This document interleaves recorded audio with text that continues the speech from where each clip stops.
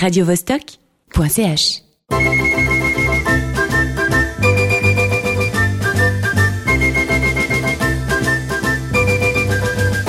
Pour ce nouvel épisode d'On vous a pas tout dit, nous allons répondre à une question d'un auditeur qui nous a écrit non pas un mail, ni une lettre ou un fax quelconque, mais une missive qui est venue s'écraser contre une vitre de nos studios en compagnie de celui qui la transportait. Grâce à l'appui technique de Jill, Catherine et Warwick, nous avons pu déchiffrer la missive qui contenait cette phrase. Pourquoi y a-t-il un aigle aux côtés de la croix de l'évêque sur le blason genevois ? Cher Franck, après avoir lu avec attention le tome 3 des études héraldiques de la République, nous nous sommes aperçus que l'aigle noir n'est pas celui que l'on croit.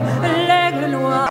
En effet, souviens-toi quand tu étais petit, à l'école primaire, tu reçus un superbe exemplaire du Memento Genevois dans lequel il est mentionné que le rapace figurant sur les armoiries représente l'Empire. Alors on pourrait penser à un énorme empire, type celui de Victoria, Napo, oui je l'appelle par son petit nom, ou du duo de choc Palpatine, Dark Vador.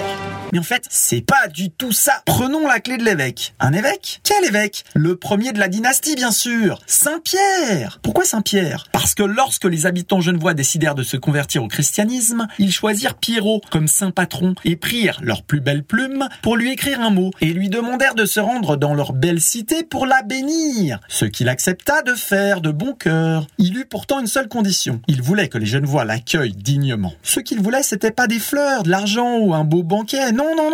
Il demanda à être accueilli à son arrivée sur la plaine de Cointrin par une belle fanfare.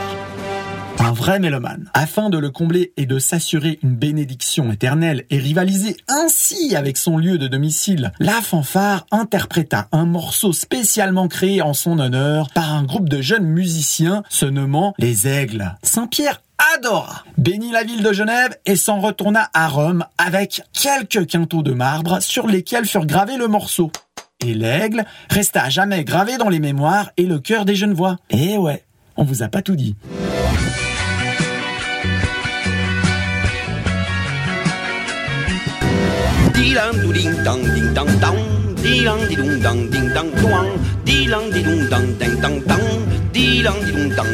radiovostok.ch